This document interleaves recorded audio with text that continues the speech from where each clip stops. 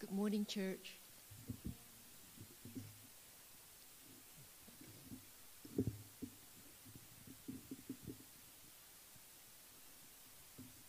Today's passage is taken from the book of Psalms, chapter 27. The Lord is my light and my salvation. Whom shall I fear? The Lord is the stronghold of my life. Of whom shall I be afraid? When evil men advance against me to devour my flesh, when my enemies and my foes attack me, they will stumble and fall. Though an army besiege me, my heart will not fear. Though war break out against me, even then will I be confident.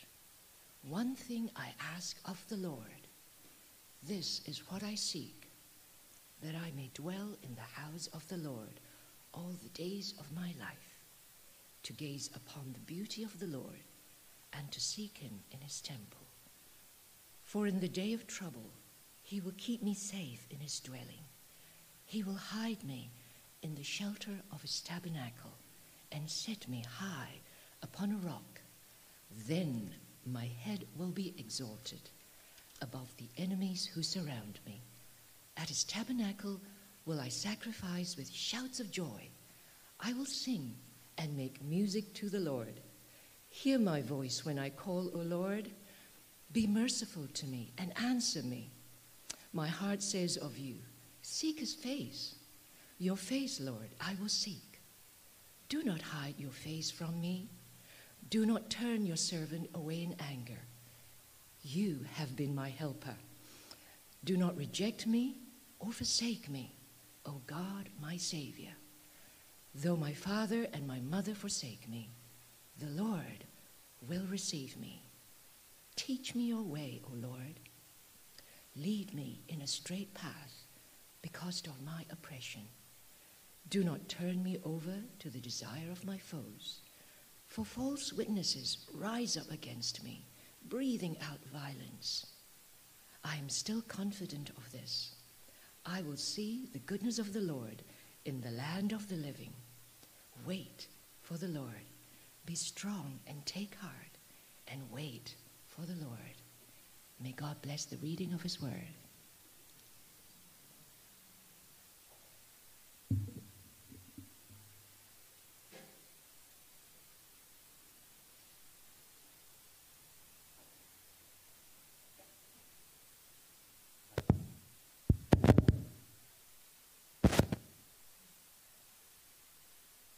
Let's try that again. There we go. So, I think we might be having it different. Okay. Good morning, everyone. How are you going? Good to see you this morning, and a relatively full room for a weekend after Easter and a rainy day. So I'm really thrilled. I actually believe the Lord has something really special for us this morning.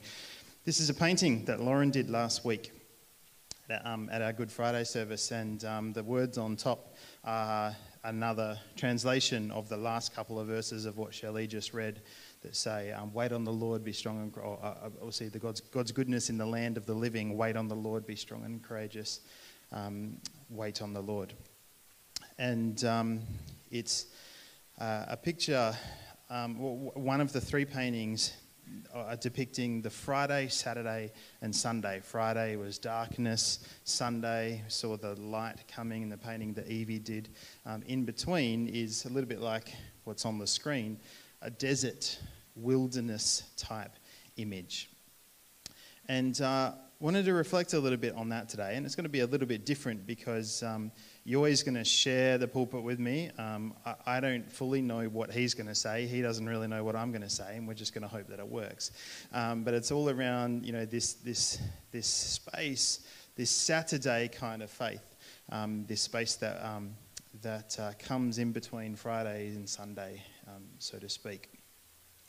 And when I asked Cameron, Lauren and Evie to do these paintings on Good Friday, Friday, Saturday, Sunday representations, Evie's thought was that they do landscapes, and Cam had already kind of had the idea of his kind of the clouds over the mountain as Jesus died, and suggested that the Saturday one be desert wilderness. And I think that was right on in terms of representing Saturday, because this was a desert kind of wilderness experience for the disciples. If you imagine the disciples on the Saturday, the day after Jesus died, he told them he would rise from death, but right now he's dead.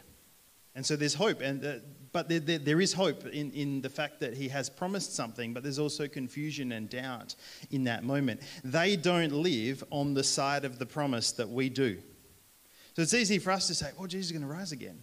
But right then in that space for them, it was like, he said it would happen, but wow, right now, what are we? There's confusion, there's doubt.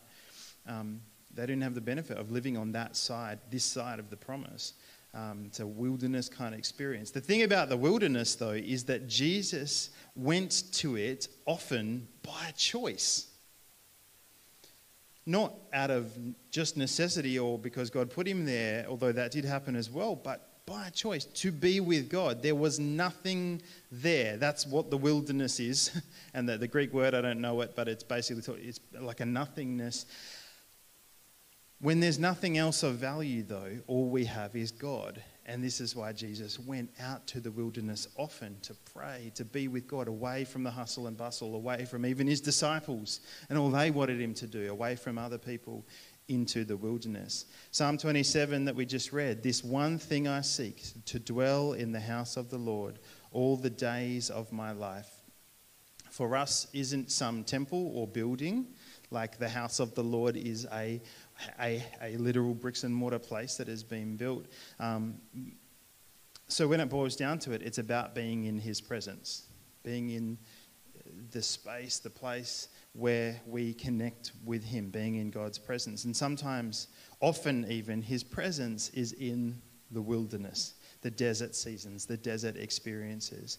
Either we willingly enter those experiences and seasons, or God puts us in them sometimes. Either way, there's a purpose to the wilderness, the desert, Saturday. And Yoy was the one who 2 weeks ago prompted our team to think about Saturday a little bit more and what it represents. And we do Friday, Good Friday, we do Sunday, all the celebrations and remembrance around that. But what about Saturday? And so I asked Yoy if he'd share the pulpit this morning, reflect on this a little, and then I'll jump back up after him. Thanks, Yoy.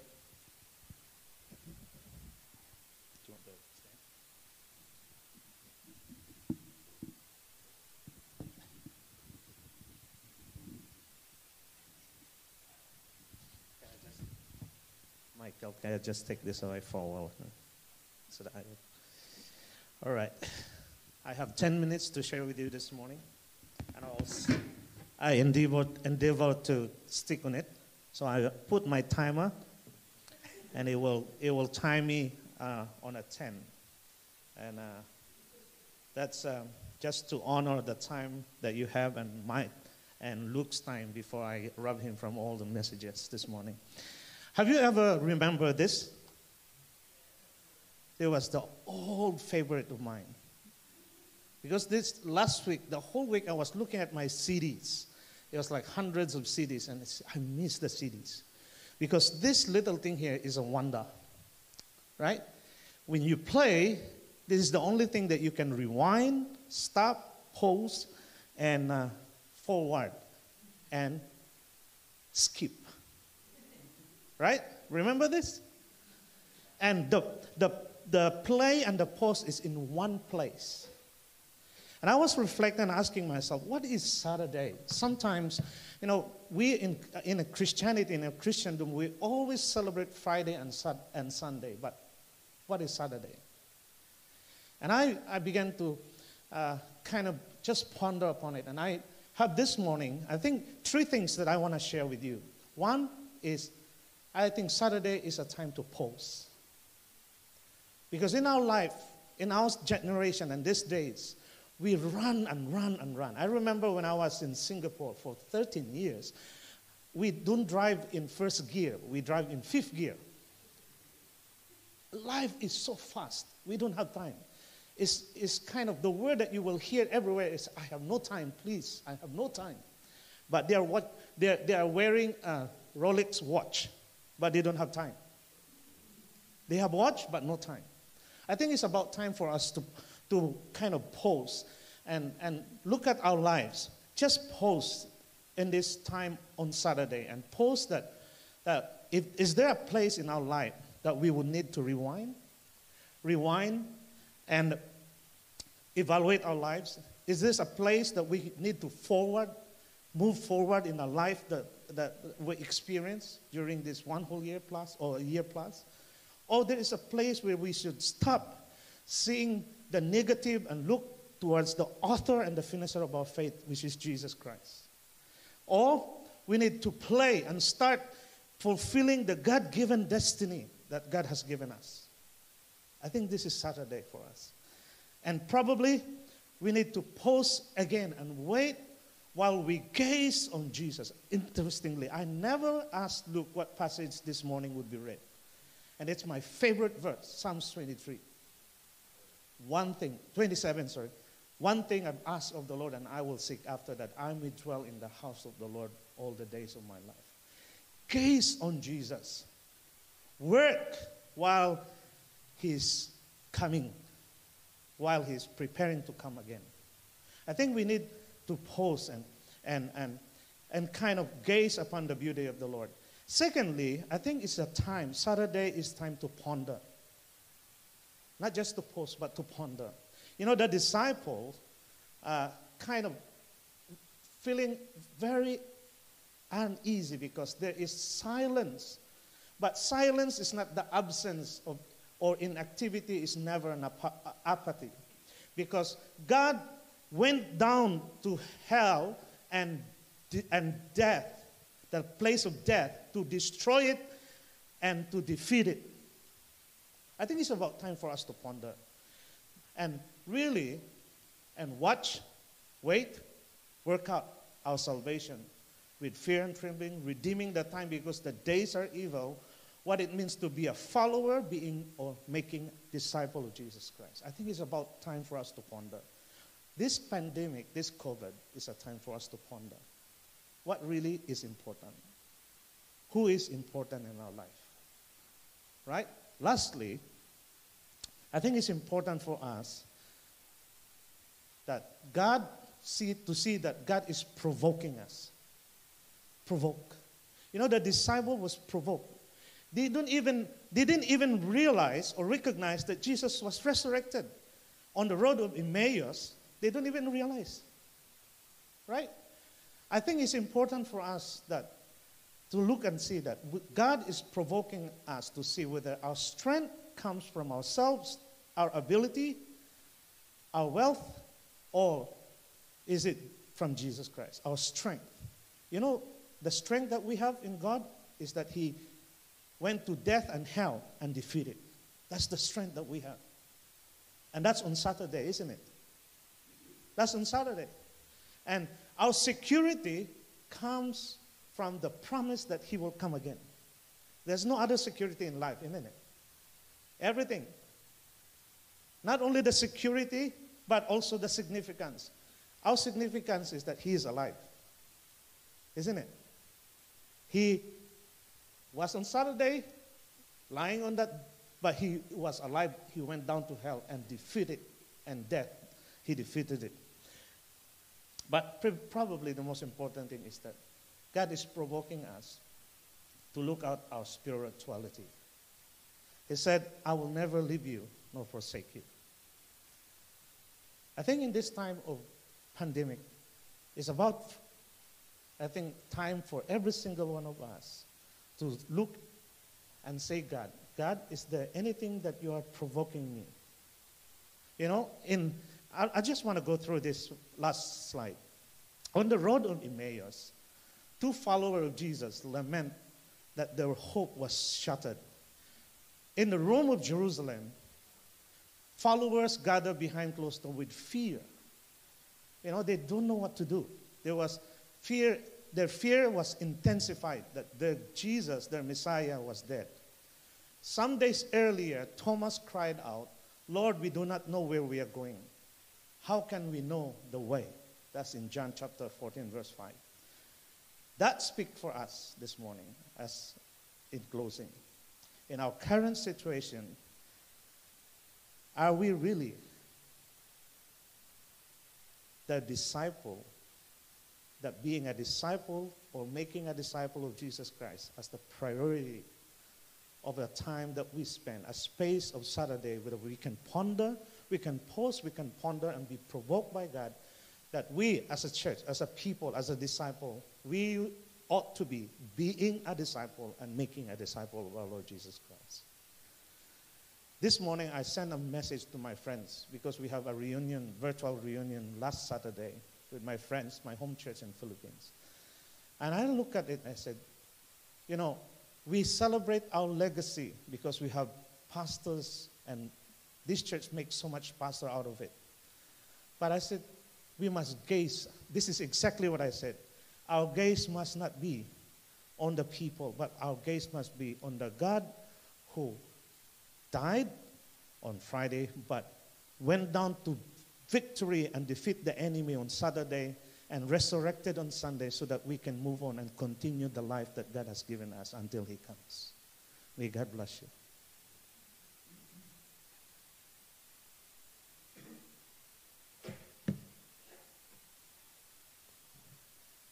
Try the headset again. I think I fixed it. Yep, cool. Maybe. Thank you, Yoi. I wonder if we pause and ponder for a few minutes on how God might be prodding or provoking us right now. So if we could put the provoke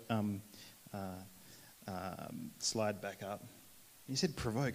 Provoke. Gee whiz, I don't know if God does provoking, but if that's too strong a word for you, prodding. I think God definitely prods.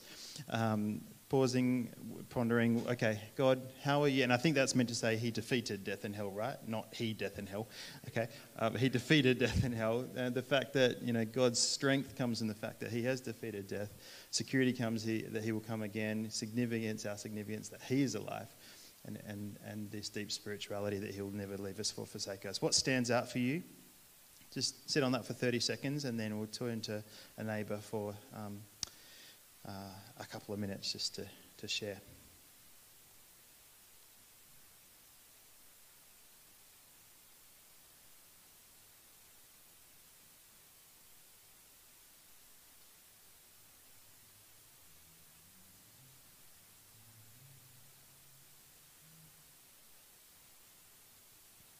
So just turn to someone next to you. What's God getting your attention on is one way to put this. And just share with someone next to you just for the next couple of minutes.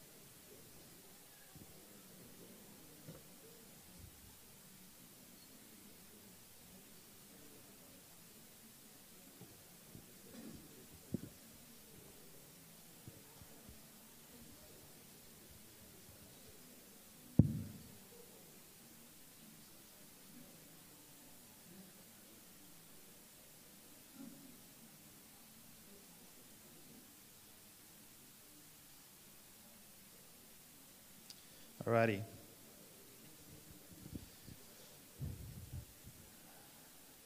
So as we think about this, there was a phrase you always said a couple of times. It's about time that it's about time. Well, I guess it's worth considering what is it about time for? Is it about time that there's a Saturday season, and are we in that, and what does that mean? I want to reflect on that for the next few minutes, and look at a few questions. Where is the world at? And in particular, if we can put that next slide up, the Western world. This is the world we live in. Where's the Western church at? Capital C church, the bigger, the community of believers that we're part of. And where are we at as a church family, the Billabong?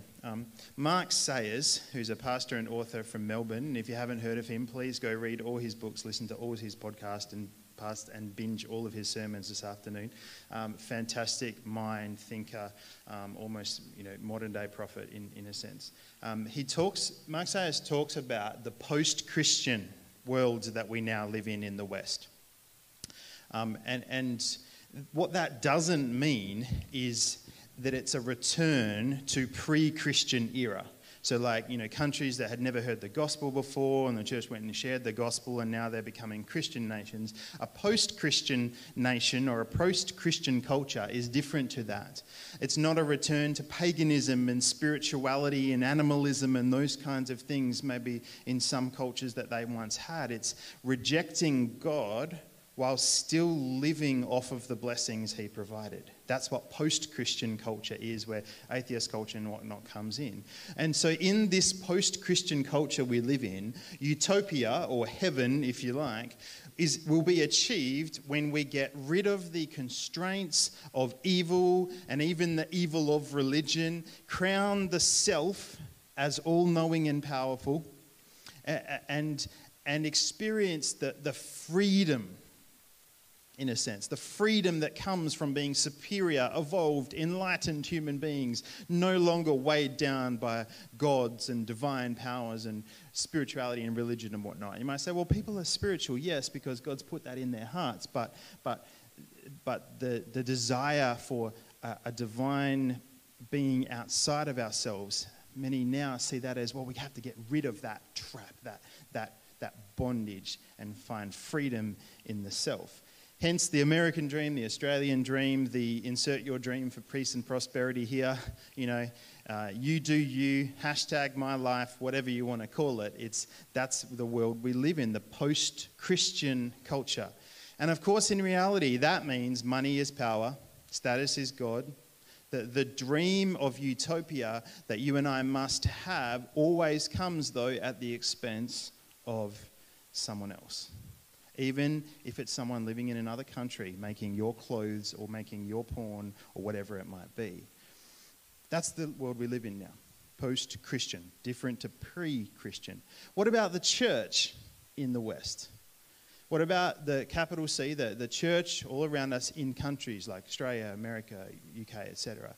Well, many years ago, missionaries from the UK or America or Australia would have to ensure that when they took the gospel to pre-Christian nations, they would have to ensure that they didn't enculturate those people groups, right? To not try and bring Western culture, Western practices and whatnot, and impose it on those in Africa or Asia or whatever, and confuse those things with the gospel.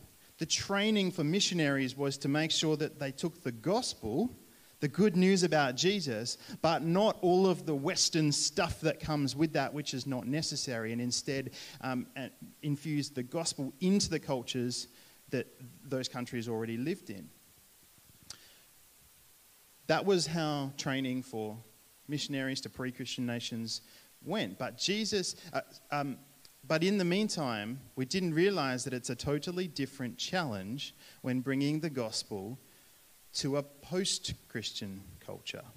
Because those we reach, as missionaries in our own backyard, those around us, our neighbours and work colleagues and whatnot, are not people who are worshipping other spirits and rejecting God and religion altogether and spirituality and then elevating the self. That's not what pre-Christian nations did, but in post-Christian culture, people are rejecting are rejecting God and religion altogether.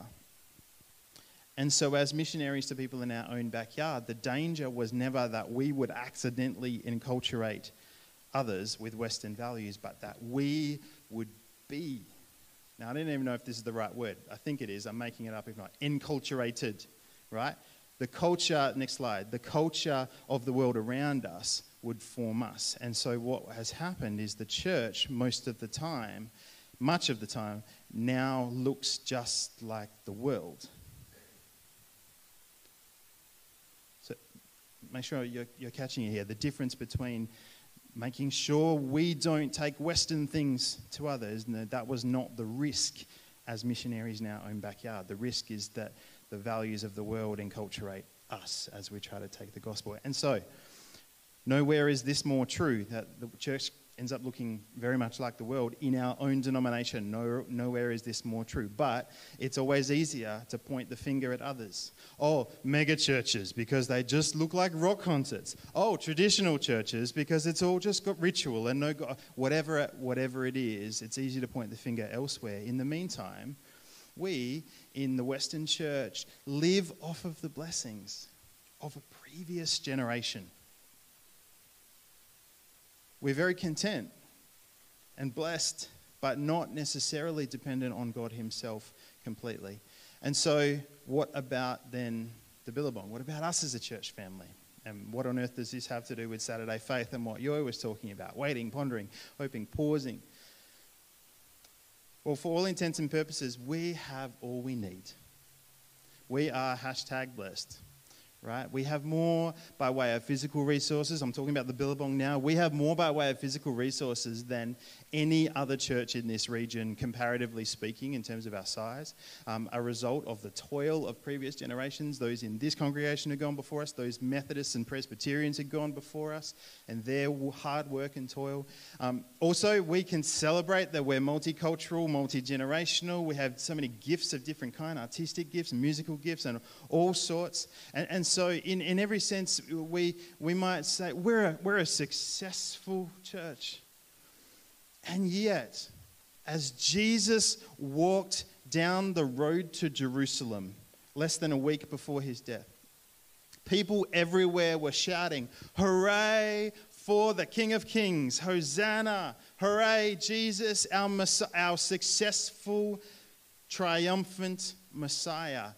And he was actually walking towards his death. And following that, a long silent period in a tomb.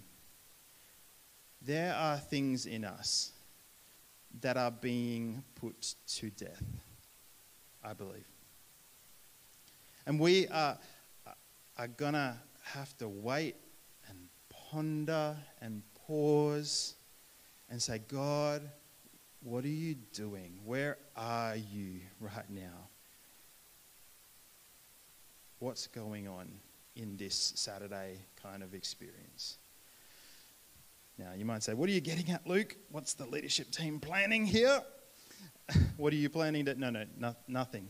I mean, I am more excited than ever about the future of this church, this church family, the possibilities, the journey ahead, some of the plans in formation, what God is leading us into. It's exciting. I've never been more energetic than where God is leading us and what he's doing and what possibilities lie ahead. But as I said on Vision Sunday, he is more interested in what he's doing in us than what he does through us.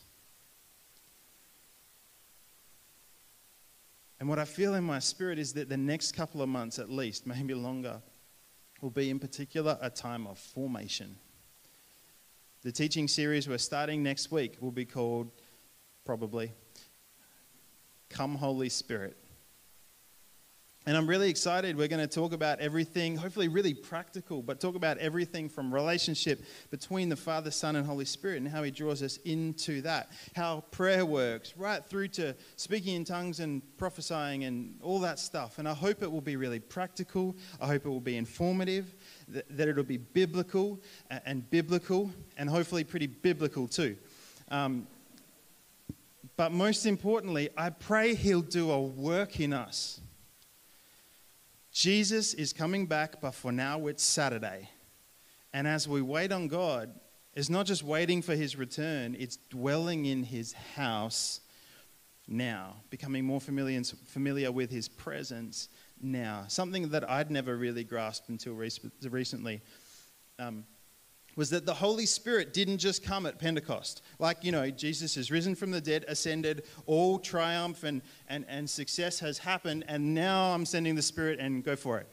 But that when Jesus' body was pierced, blood and water flowed, symbolic of the release of the Holy Spirit. The temple curtain was torn when he breathed his last breath, symbolic of the release of God's presence from a particular building into the world. And when we experience Friday in some way, death to sin, death to self, it's the beginning of an experience of closeness to and intimacy with God. A receiving of his very Spirit. When we say death to self, death to the stuff, God, that is not of you. So I guess my question this morning that I'm asking myself and for us and for you, what needs to die in us today, God? When we allow Friday to happen in us, he brings us to the desert. And in that place, he can draw us into his presence, pour out his Spirit on us. And so, God, show us what needs to die in us today. As we just wait on God for a few minutes, I want us to ask that question, and then we'll move on to the next bit.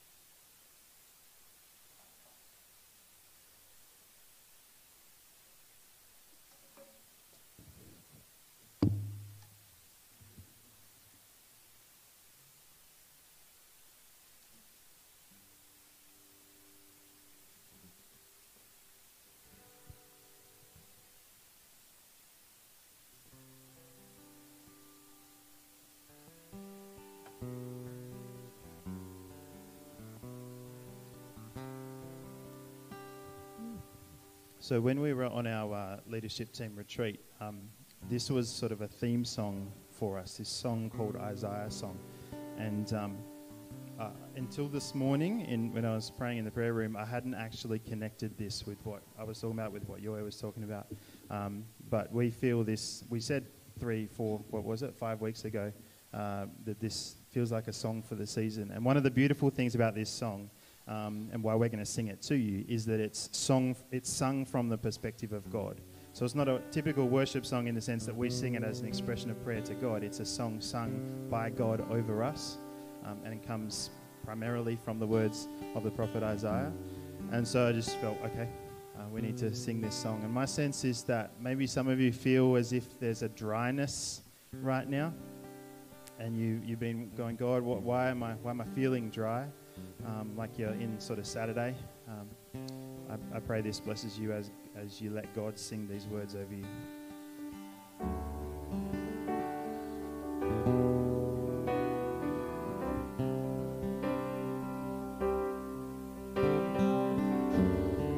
This is the word of the Lord your Creator.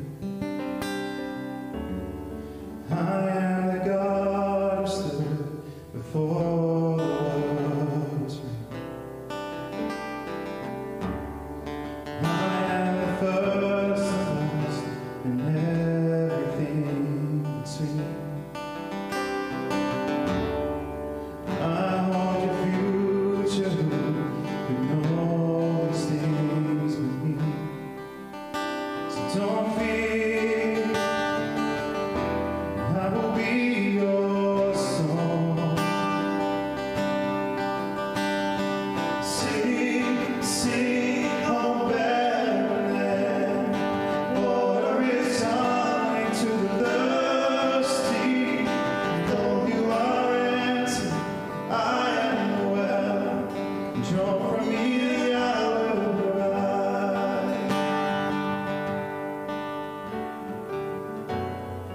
This is the word of the Lord your Creator.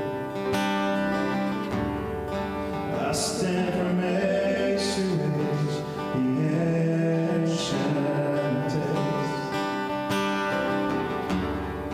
I am the Holy One, the fairest of 10,000. And those who call upon my name, they shall receive. So don't fear, I will be your song. Sing, sing, oh barren land. Water is coming to the thirsty. Though you are empty, I am the well. Draw from me, I will provide. Sing, sing, oh barren land. Water is coming to the thirsty. Though you are empty, I am the well. Draw from me, I will provide. 'Cause I'm a river in the desert, pouring my spirit on the broken, giving beauty for your ashes, joy for your sadness and your mourning. I'm a river in the desert, pouring my spirit on the broken, giving beauty for your ashes, joy for your sadness and your mourning. Heaven's open, heaven's open, heaven's open, heaven's open.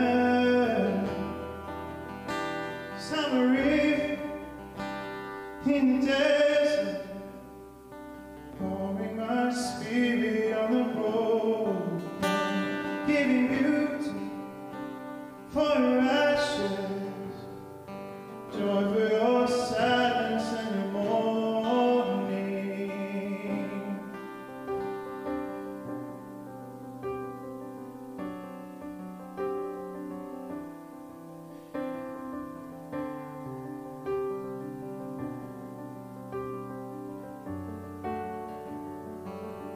He's making ways in the wilderness. He's making rivers in the desert. He's making ways in the wilderness. He's making rivers in the desert. You're making ways in the wilderness.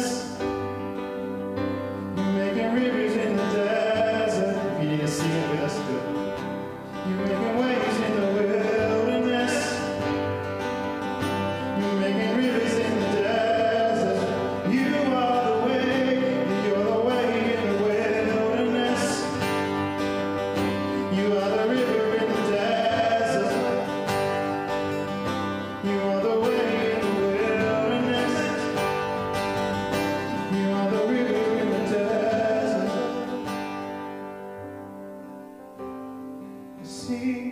Sing, oh barren land.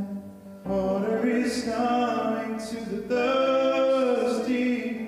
Though you are empty, I am the well. Draw from me, I will provide. Draw from me, I will provide. Draw from me, I will provide. Draw from me, I will provide.